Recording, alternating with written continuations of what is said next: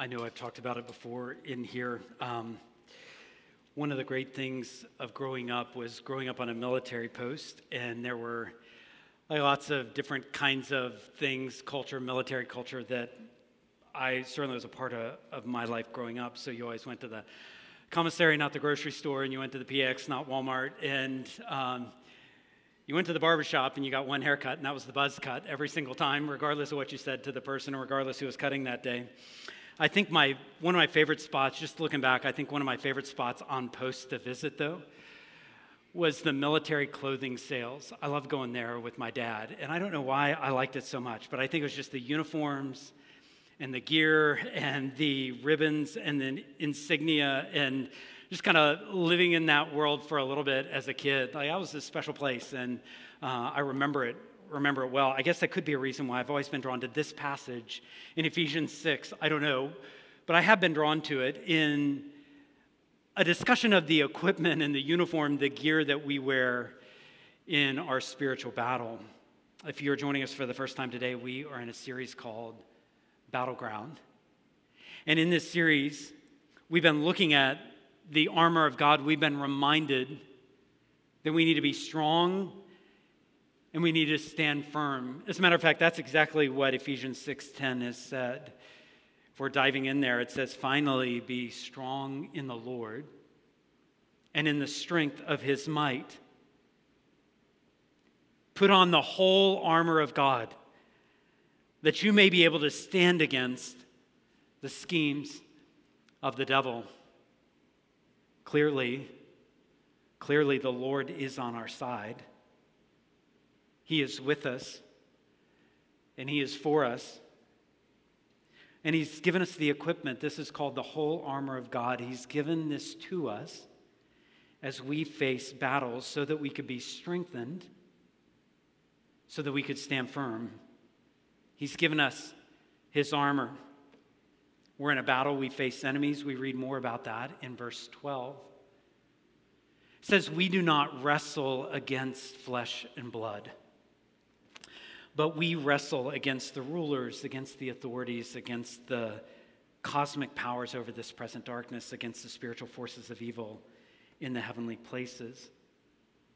We wrestle, did you notice? Not against this, but against that. This is week 3 and growing in a deeper appreciation of what that battle entails. And what I've asked from the beginning is not that we have some generic category for spiritual battles, but that we actually realize where, and really think through carefully, where does the battle meet us? Where does it meet you? Where do you face it? Because likely with all the numbers of people here, the battlegrounds are going to look a little bit different for each one of us. So where is it meeting you? Where in your day, where in your heart, where in your life is it meeting you? And by that I mean a battleground is where it becomes hard to do right and think right and easier to just go with the flow. The battleground is a place where it's harder to retain joy and hope and easier to fall into doubt and just unbelief in who God is and what he's promised. It's harder to rely on the Lord, and it's easier to just say, I'm just going to put hope in myself and find my way out of this. This is the battleground. It's harder to endure and easier to quit. That is the battleground. So my guess is there are lots of battlegrounds, and what we find in this passage is they're not even so much about individuals, maybe the family member or coworker. There is a connection there. There's certainly that plays into it. But we wrestle ultimately not against them, but against something much, much darker. Where is your battle? In your heart, in your mind, in relationships, in your soul, in your feelings? Where is it? Where is it for you? In Ephesians 6:13, it says this. Again, as we keep reading, "Therefore, take up again the whole armor of God, so that you may be able to resist or withstand in the evil day, having done all to stand firm."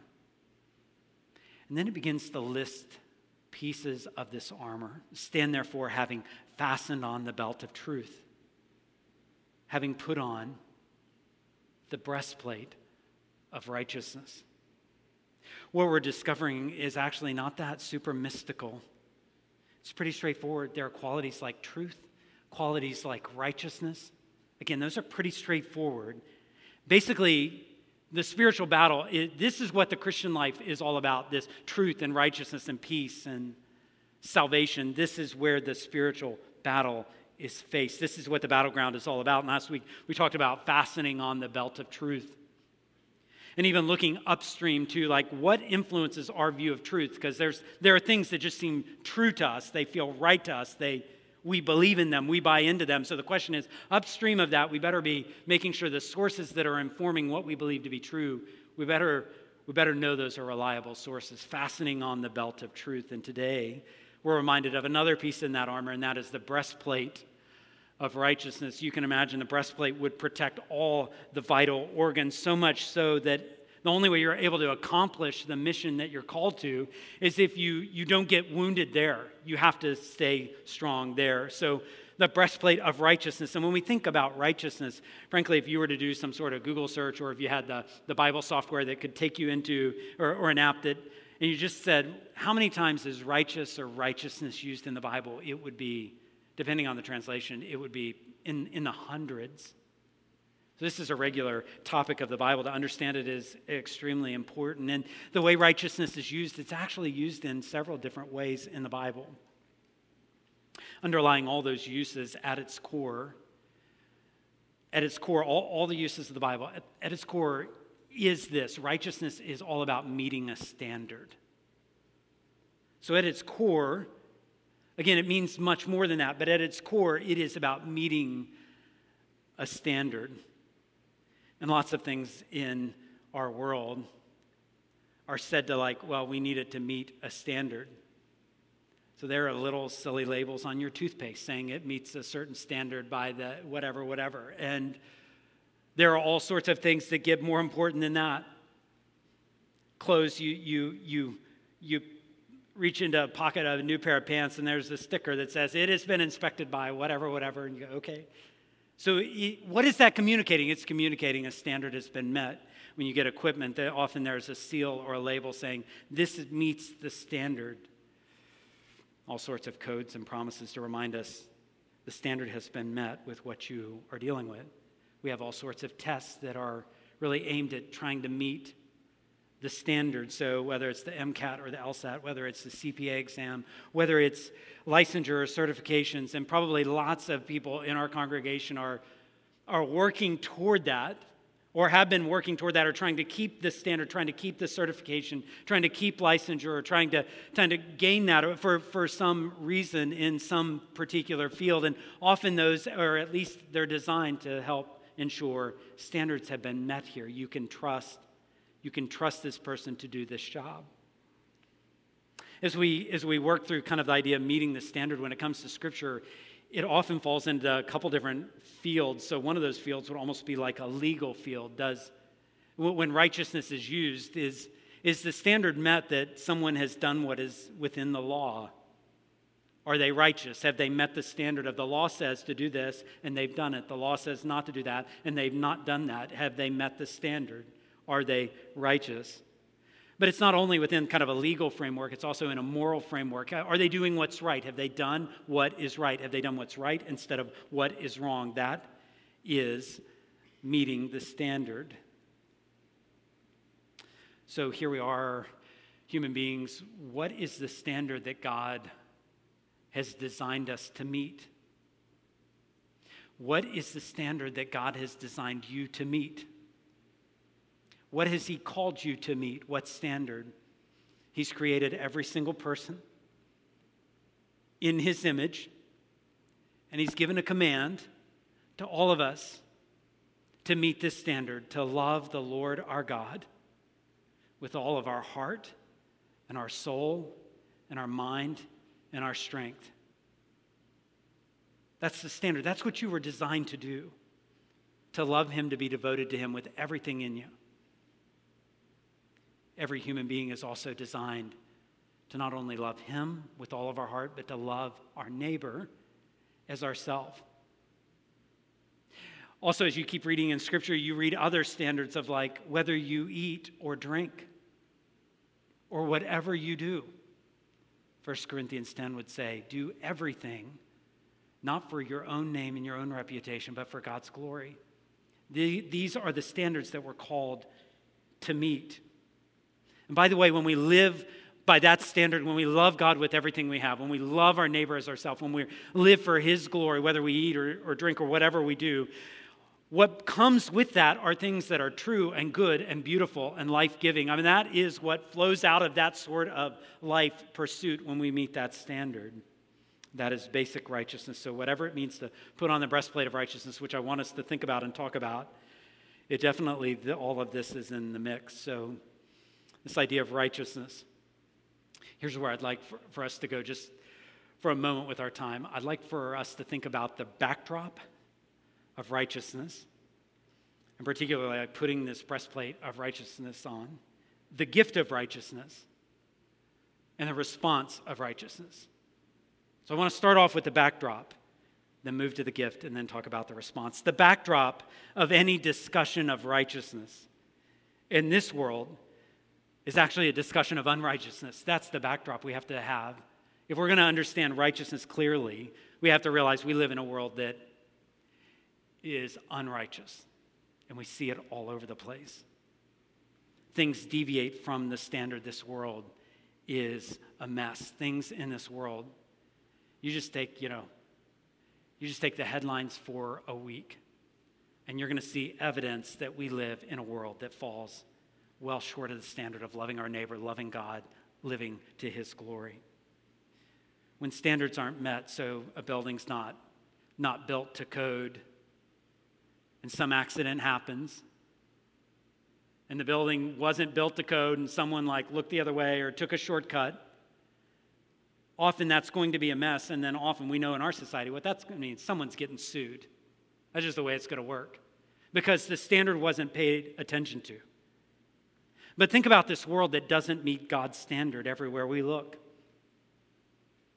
So do we have to look that hard to find this world that is not filled with love of God, but actually is filled with all kinds of pride, all kinds of anger, all kinds of lust, all kinds of rebellion?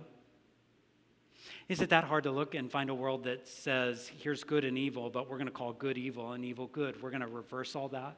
Is it that hard to find evidences in our world of unrighteousness, things that don't meet God's standard? Is it that hard to look at what our culture values and puts a price tag and says, this is really, really important? This, it doesn't matter so much. We go, man, those are all flipped sometimes. This is a world of unrighteousness everywhere we look. Can anyone really live in this world with sex trafficking, with abuse, with violence, with unrestrained materialism and go, this world's a righteous place? No one thinks that. We know better. When there's lies and bribery, when there's arrogance and filthy language all over the place, we know better. This is the backdrop of which God wants us to fasten on the belt of truth, to put on the breastplate of righteousness. It is a world that is unrighteous. It's actually a major theme in Ephesians. So if we want to go, well, back then things were better, it's like, well, not back in the time of Ephesus and when this was written. Chapter 2 talks about a world, an unrighteous world that is filled with death. I wrote down death, disobedience, alienation, hostility, in a world where people live without hope and without God. That's chapter 2. Chapter 4 is a world where there are deceitful schemes. So what that means is there are paths that are dead ends and like total train wrecks that we think are actually going to lead us to something great, and they don't. They never do. Deceitful schemes, there's futility, ignorance, callousness, impurity, immorality, and all of that's celebrated according to chapter 4 in Ephesians. Chapter 5 tells us of a world of darkness, deceit, and drunkenness. Anybody want to argue? We know this is the world, an unrighteous world, so far from the standard.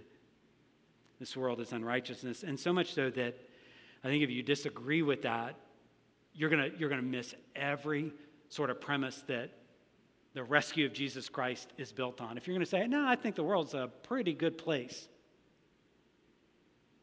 there's not much more hope to offer, because I feel like open your eyes. The personal backdrop. So it's not like, well, there's a lot of problems out there, but even in our own worlds. So that means unrighteousness when it's like in my life, or your life, or friends' lives, or family members' lives. It means heartbreaking situations that affects individuals, affect families.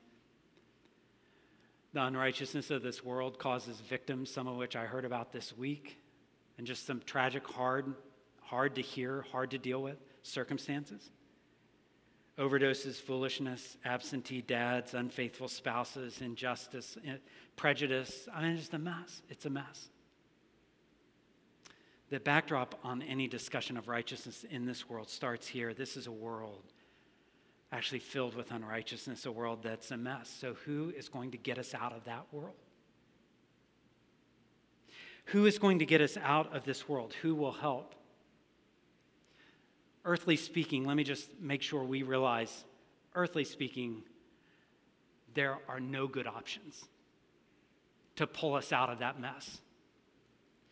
And yet, we will all be told in 2024, when the election time comes, which will undoubtedly be the most important election of our lifetime, and there will be 5, 6, 7, 17, 35 people that are going to say exactly what I say: the world's a mess, but you can trust me, and I'm going to bring you out of it. I'm going to deliver a world that's perfect and right. But they won't be able to change the world for all the good that they might do. They won't be able to rescue us and get us out of unrighteousness. It is too corrupt. So we can still vote. We just don't buy everything they're selling. We just recognize the world's too broken a place. There is only one person who can bring us out of that unrighteousness, which means the backdrop helps us appreciate the gift. Again, we start with the backdrop, but then that helps us appreciate the gift. And the gift is the righteousness of Jesus. The Lord does something about this unrighteous world. And it's good news for us that he did so. And he doesn't just do something about this world kind of from a distance, but he did something for this world personally. Personally, the Lord shows up. Scripture tells us that he's the Messiah, and he shows up with the breastplate of righteousness. So Isaiah 59, which is written, I want to say hundreds of years before, it's at least 600, 700 years before Jesus was born. Isaiah 59 gives us this vision, this picture, talking about the Messiah. He put on righteousness as a breastplate. And he put on the helmet of salvation on his head. And he put on garments of vengeance for clothing. And he wrapped himself in zeal as a cloak. The Lord came to make things right in a world that was a mess. What does that look like? What does it look like when the Lord comes with his breastplate of righteousness and belted up with truth? What does that look like? Does it look like assembling generals to establish like a military coup? Does it look like writing position papers for a think tank to say this is the way the world should be? Actually, what it looked like when righteousness came to Palestine 600, 700 years after Isaiah was written, it looked like goodness, authority, love, faith, and humility. It looked like Jesus, because it was Jesus. That is the Messiah coming to this world of unrighteousness. I did something I normally don't do yesterday. So I never think it's like a great idea to play Bible roulette. I'm like, okay, I'm just going to like whatever I open to. And then that'll be my verse for the day. I never think that's like a great way to read the Bible. But I did decide yesterday that I'm just going to pick a chapter in the Gospels. The Gospels, Matthew, Mark, Luke, John. I'm going to pick a chapter and just look for if the Messiah comes in righteousness, and those 4 stories, Matthew, Mark, Luke, and John, which are really telling one story, if they're all about the Messiah coming in with a breastplate of righteousness, then we should be able to see his righteousness in action. So again, just by chance, I happened to look up Luke chapter 8. I had my app open. Luke, which chapter? 8. Let's begin reading in verse 1. And I began reading in Luke chapter 8. You're welcome to read it later. It'd be a great way to spend some time after the picnic. It starts with Jesus giving really, really good news, a righteous message. Good news has arrived. The kingdom has come. And then it talks about Jesus' righteous interactions with ladies. Ladies whom he always treated with respect, healing them, relieving them from demonic oppression, giving them fresh starts as they needed it. This is what it looks like when righteousness shows up on a piece of ground on this earth. This is what it looks like when someone who completely meets the standard comes to this earth. Jesus in Luke 8 tells a story reminding us that his mission is to scatter God's word with the intention that it's going to produce real change in people's lives. Interesting, Luke 8 is also the story, in that chapter is the story where he holds the winds and waves to a specific standard. It's like they're blowing like crazy. It's a violent storm. And on that day, in that boat, Jesus said, no one is going to lose their life. No one is going to have to deal with this. And he speaks, and actually the winds and the waves obey his voice. He determines the standard, and he says, this is what they're made for, and speaks into a broken world his power and authority.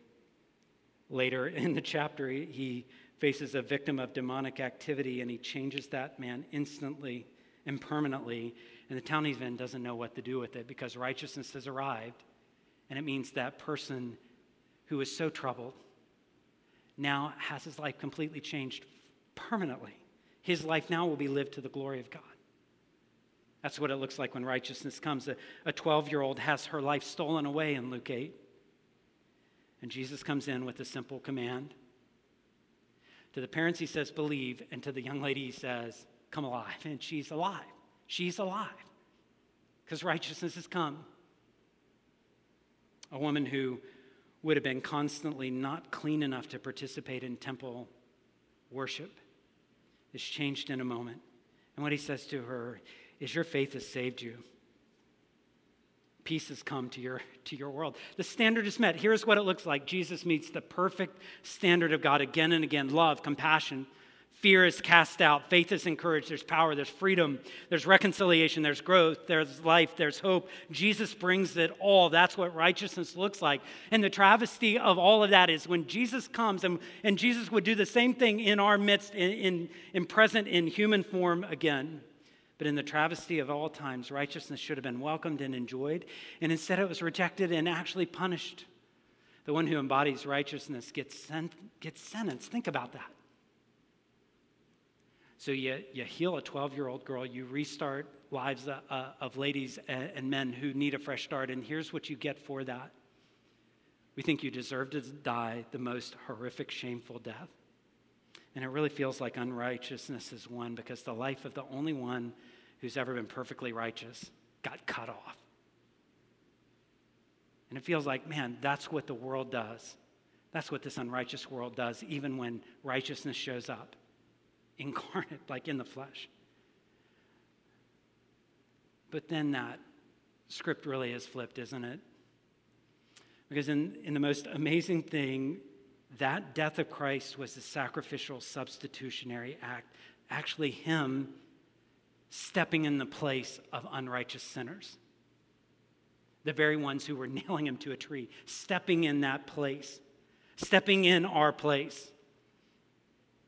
Something else is happening through the cross and resurrection of Jesus. I could have picked many verses. Let me just share this one, 2 Corinthians 5:21. For our sake, God the Father made him, Jesus, the one who knew no sin, to be sin, so that in Jesus we might become the righteousness of God. I mean, there is this great exchange that has taken place, and we receive the righteousness of God. Jesus gives his righteousness. What a gift, which is why in Christ alone, we sang it yesterday at the men's breakfast, we sang this gift of love and righteousness. We didn't sing anything about earning it. We said it's a gift. It's why we would sing, dressed in his righteousness alone is the only way I stand faultless before his throne. It's why we'd say, this is all my hope and peace. This is all my righteousness. Nothing but the blood of Jesus. We don't have righteousness of our own. We're told to love God, love our neighbor, and do everything to his glory, and we do completely the opposite. So this is what I know about you, because I know it's true about me too, and true about all of us, is that we all have these stubborn habits of sin, and we tend to judge others by their stubborn habit, and we tend to excuse ours. This is how we fail to meet the standard. There are times when we're just not doing what we know to be right. We're not speaking up. We're not addressing it. We're not leaning in. There are times where we say, I know this will harm me. I'm just going to do it anyway because I want to do it. And nobody can tell me otherwise. This is what we bring. We don't bring righteousness. We don't bring meeting the standard to this whole equation. We have attitudes that are arrogant. Sometimes we go, you know what, I'm not going to put myself out there. I've risked way too much. It justifies me only thinking about myself more. Sometimes we, depending on the person, talk down to this person, treat them as less. This person we think can help us, so we treat, we do these things. We want to be bigger, we want to be more pampered, we even want to have permission to sit and sulk if we want, and we want everybody on board with that. If I want to throw myself a pity party, you just need to get on board. And frankly, if we're true about it, we even want God to be on board with the agenda we're writing. And if not, we'll just recreate a God in our image to tell us, it's okay, you do you, you be you. This is who we are on our own. We're so far from righteousness, and Ephesians doesn't gloss over things. Actually, the words are like, the wrath of God are coming on the children of disobedience. But again, for all of our unrighteousness, we rely on Jesus exclusively, and we fall under, I don't know if it's the best picture, but we fall under the umbrella of his righteousness. So that, let me make it as clear as I can. If you're relying on Jesus for what you never could manufacture on your own, then there's a word for you. Relying on Jesus, and the word for you in this room today is you are righteous in Christ. It just blows us away. We are righteous. We, in Christ, have met the standard. Jesus has made individuals righteous even when we're flawed. Jesus has made family of believers like ours righteous even when we're a mess. And the backdrop helps us appreciate the gift, the amazing gift that the life and work of the righteous person, Jesus, is credited permanently to us. So we have a backdrop and a gift, but that gift is calling for a response. Calling for a response. And the response is something ought to be put on, and that is the breastplate of righteousness. What I want you to know is receiving the righteousness of Jesus is actually just the starting point. It's actually just the starting point of God's work of righteousness in your life. He's really recreated something new in human beings. A couple of verses in Ephesians that help us see, like, okay, so when we are credited with Christ's righteousness. Now we move forward in that. Look at Ephesians 4:23. And again, I don't have the time to paint out the whole context, but it says, we're actually renewed in the spirit of our minds, and we're putting on the new self, created after the likeness of God. Created in what? In true righteousness. So there's a new self that's being created in true righteousness and holiness. Ephesians 5:8 even says at one time you were darkness, but now you're light in the Lord. So walk or live, conduct yourself as children of the light. What does that mean? For the fruit of light is found in everything that is good and right. The word is, again, and true. So you can discern what is pleasing to the Lord. You're walking, living, conducting your life in a new way. In a way that Paul says, this is the word for it. It's righteous. It's righteousness. So you've been gifted righteousness, and now you're living that out in righteous activities. This is meant to change you. You become righteous, not righteous in a self-righteous way, looking down on others and feeling pretty good about yourself. You become righteous not in a legalistic way, trying to work off the debt you feel like you owe God by inventing and keeping all the rules and making sure everybody else does, and if not, you give them dirty looks. Like, it's not that kind of righteousness. We're actually called to bring righteousness to our world. Actions and words that meet the standard of loving God, loving our neighbor, bringing glory to him. Christ's righteousness in action. In Newark, Delaware, in 2021, Christ's righteousness in action. Going forward, becoming the person that God has created and now recreated us to be. In homes and conversations and friendships and activities filled with righteousness, so that just in this life and in this life and in this family, in this home, in this place, like there is righteousness going forward. What do I do? What do I need to say? How can I act for the good of others? How can I work to make this situation better? It's tough because we're still living in a world that is unrighteousness. So even as we try to do the right thing, meet the standard of loving God, loving our neighbor, doing all for his glory, we're going to take on hurt and pain and mess and things that are false, and in the middle of all that, we live out the righteousness that God has given to us in Christ. A life where, yeah, we have the stubborn habits of sin, but we are fighting them. We are confessing. We're not filled with judgmentalism. A life where we're speaking up for the good and benefit of others, saying and doing the right thing even if it costs us. A life of righteousness where we're looking at the things that take away our heart from God and we're saying to them, no, we're fighting lust and we're fighting fear and we're fighting everything else. A life where we humble ourselves and look for ways to serve. Some of you work in some dark work environments, and it's hard. Some of you are trying to live out your faith and live all this talk about righteousness. You're trying to live it out in a school where 95%, maybe it's higher, cares nothing about your righteousness, and it's hard. And maybe God has designed you to be the one voice that says, I'm going to do what's right. I am going to love my neighbor as myself. In this one place, like righteousness happens, leaning into hard things, blessing people with our words, building them up, not with flattery, but with the words Jesus might speak. We sacrifice. We say, here am I, send me. My life, my mission is not going to be, like my whole aim in life isn't going to be to get to upper middle class. But I am going to use whatever God gives me, whatever class I am, however all that sorts out in this world. It's not my own. My life is the Lord's. I don't pretend it's easy. And you have a battleground, maybe 2, maybe 3, maybe 10. Your situation is messy and complicated, but Christ's righteousness came as a gift to you. It's recreated you with new motivations and new desires. And now you go into that battleground, actually not defenseless, but with help. So take up the breastplate of righteousness. A lot to process. And so I want to leave you with a couple things like, okay, it's nice that we take up or put on the breastplate of righteousness. How might we do that? I want to give you 2 things. I want to leave you with a sentence and then a mental picture, and then we'll be done. Here's the sentence, and it's a starting point. It may be something that seems really simple when the battle is like really complex, but I read it this week. I felt like it could be helpful. This comes from an author who passed away actually not too long ago. David Powlison said this: Christ's battle strategy is to do what is right and good and to say what is true and helpful. And I thought, man, and maybe you take a picture of that or write that down, but I feel like in my battleground where I struggle, where I go, I don't know even what I'm supposed to do.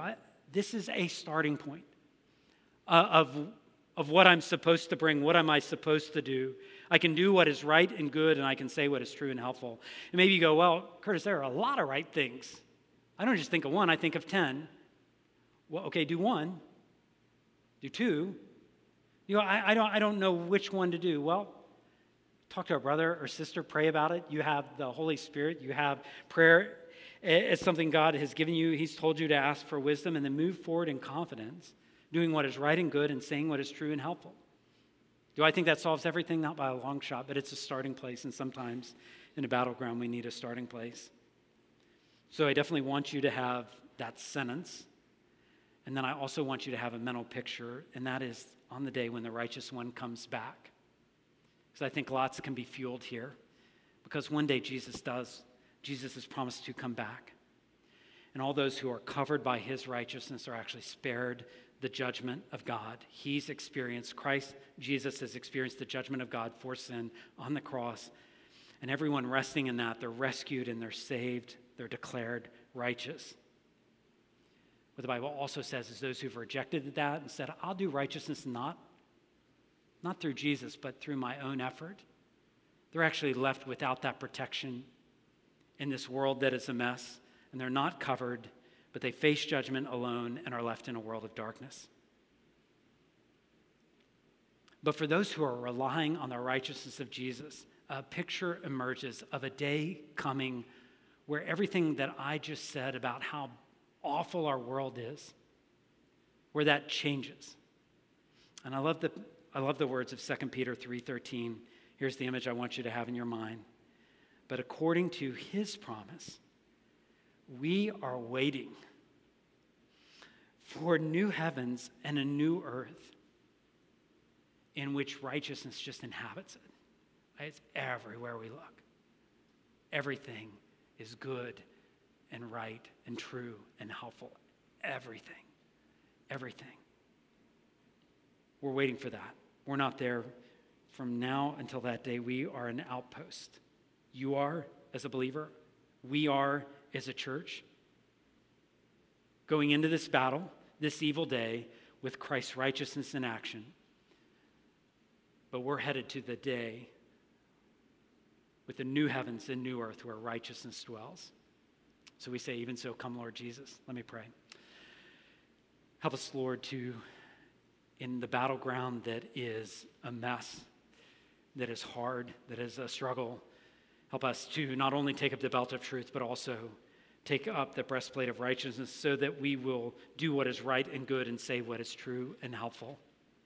And where we are weary of fighting, where we are weary of the battle, give help and relief and grace and mercy. We look to you because all we have is you.